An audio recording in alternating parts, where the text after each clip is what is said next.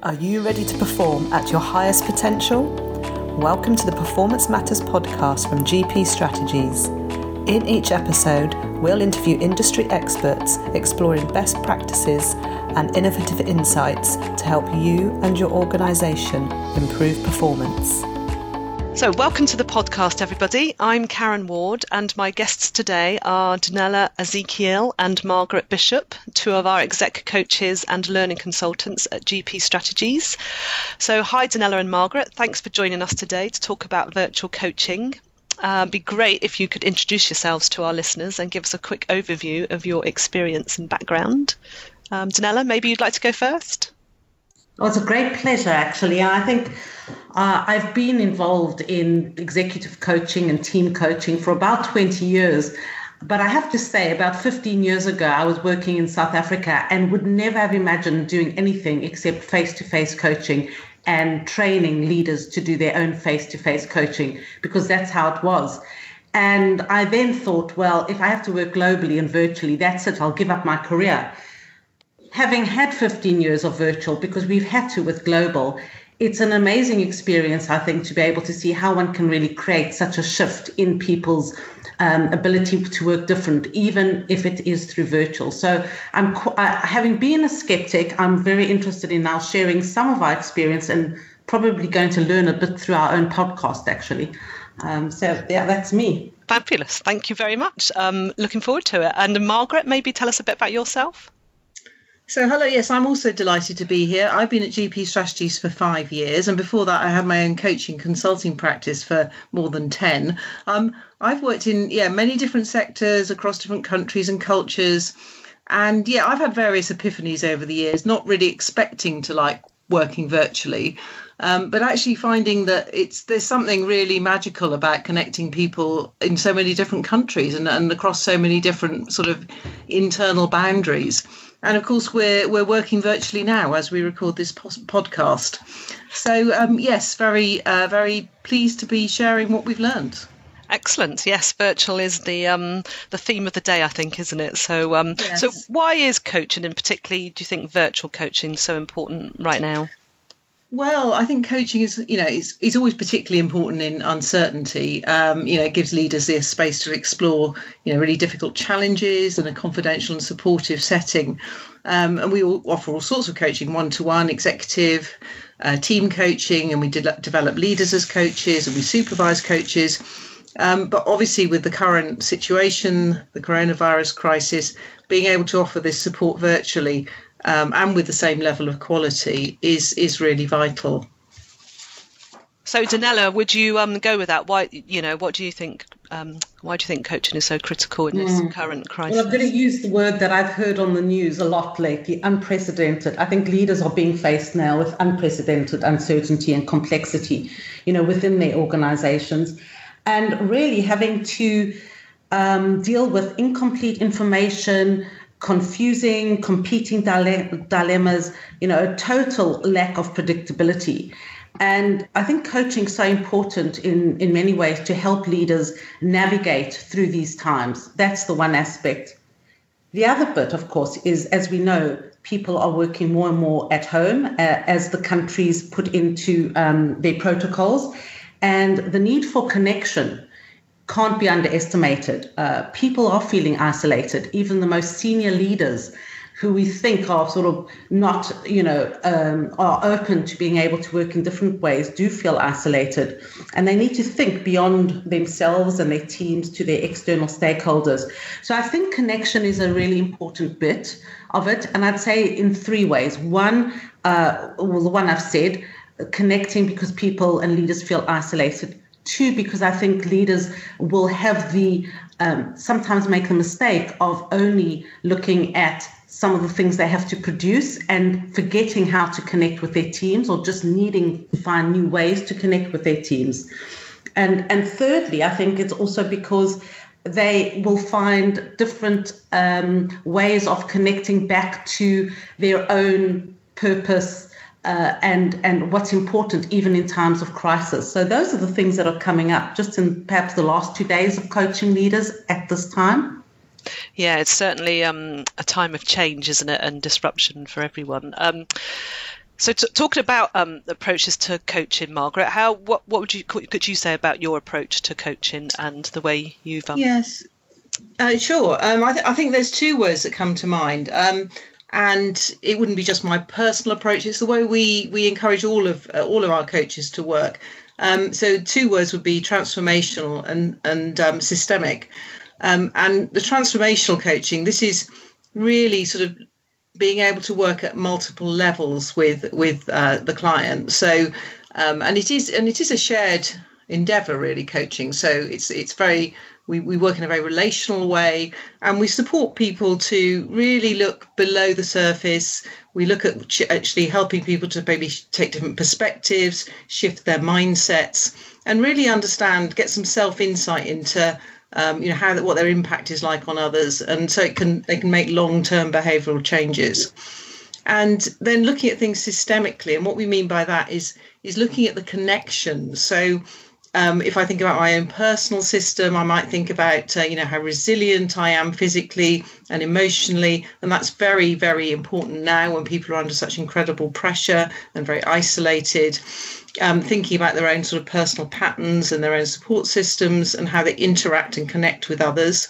Then they might have their team system and all of the dynamics that are playing out within the team, and that's going to be very much stretched at the moment because people are not physically together, and that's, that happens anyway, but it's particularly difficult at the moment.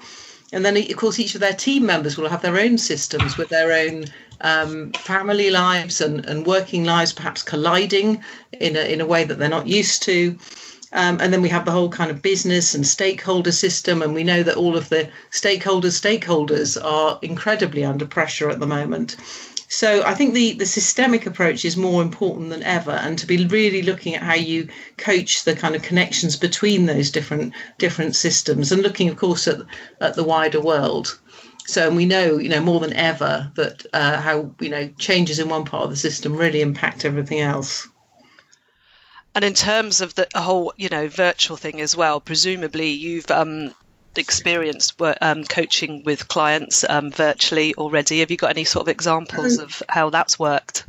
Yes, I mean, we do it all the time, actually. I mean, many of our leadership programs are blended, so there will always be usually be some sort of virtual part of that program. We often do sort of one-to-ones. So if we're working with a team, we'll do one-to-ones virtually before we meet. But we have done some entire programs or coaching relationships that have been done virtually. Sometimes we coach people virtually because we're just not in, the same geography, but they particularly wanted a specific coach. And that, can work really well. I also thinking of an example where we developed leaders as coaches and the entire program was virtual. So this was a very large global FMCG company. And just to sort of share some of the factors that made it work well, I think one of the things was that there was a great attention paid to actually building the trust in the group, in the cohort, which enabled people to be very honest and authentic in their learning. We had a very committed cohort. They were self-selected. And as well as a committed cohort, we had a very committed and involved internal champion. And that made such a difference because it connected the internal with the external. So it was very easy for me as a facilitator to really sort of feel as though it was sort of embedded in the organisation. And then one of the processes we used that worked particularly well was I facilitated some series of virtual practicums, which are practical skill practice sessions with small groups where each person had an opportunity to practice live peer coaching, and the rest of the group acts as what we call shadow coaches, where they can focus on different elements of the process and give feedback and do timeouts. And there's a huge amount of learning at lots and lots of different levels. I think they really also made the most of the learning and the cross-fertilization of ideas by working with people across boundaries, people they'd not normally interact with from different parts of the business and also very different geographies. So I think that what you can do is virtual. You can really use virtual to your advantage to actually connect people across the system. Excellent. Yeah, that's a brilliant example. Thanks, Margaret. And really makes you realise that the buy-in to the whole thing is a really important aspect as well, isn't it? But that possibly is a discussion for another time. So, Donella, what would you say is different when you're virtual rather than face-to-face? Are there certain elements that are important? Well, I think there's some great advantages that are slightly different. I think one can be very creative and very pragmatic. On the creative side, if you think about somebody who's going to be coached in an office, in a normal corporate, they've normally got a different meeting room. So as they walk into that, they already know this is a different context and they can relax into coaching. When somebody's virtually, they might just have come off another meeting on the same screen. So there's more emphasis on how do you help the client become focused, centered, not distracted. And there's lovely creative things one can do. We do some mindfulness exercises, sometimes for as long as 5 minutes, where people are just focusing on being present.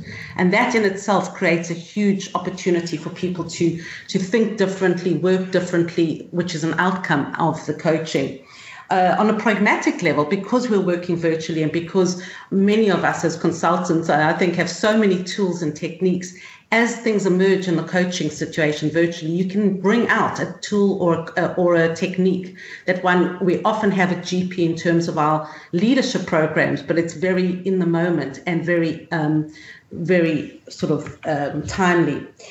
The other bit is, if people are now being coached at home and they're working from home, remember it's lovely just to get people to think, well, they're not just in a small space. And so what we do is we help them make use of the space. They might even be coached in a child's room. I had a client who was on a beanbag, and that's where she got some of her privacy. But we use some of the objects in the room to help her think through some of these very rational problems, but not in a rational way. And it's amazing how much creativity came out of that. So through virtual, it's not narrower. It's actually using much more of a space than one gets in a coaching room or somebody's office. And there are many, many more, I think, but I didn't want to say, I don't want to take too much more time, but that just gives you hopefully a flavour. That's excellent, yeah. And I'm looking around my space right now and thinking, what objects would you pick in here for me to focus on? Well, that's really interesting, and that's it gives a perspective of perhaps how different, the differences with virtual coaching and to face-to-face. So obviously that's given us just a sort of brief taste and a brief overview, but it'd be good to just have sort of, a little wrap up from both of you, just to sort of give us a one line on what, your take on virtual coaching and what it offers, right now. Maybe Margaret, you could step in there.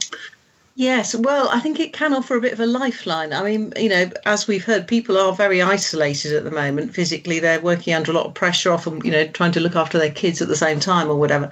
And so it's a bit of a lifeline when they're working virtually. There's a tremendous need, of course, for everybody to show leadership in this huge uncertainty when people are not at all sure what to do. And I think they really deserve our support. Mm.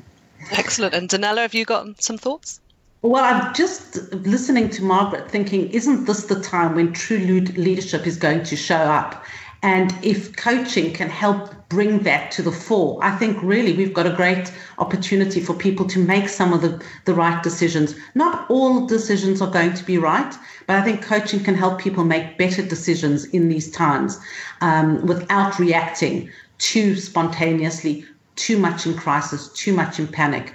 Because one of the things we didn't speak about is coaching does help people slow down and think and reflect. And even in this speed of daily information changing, I think that's what leaders probably need as well.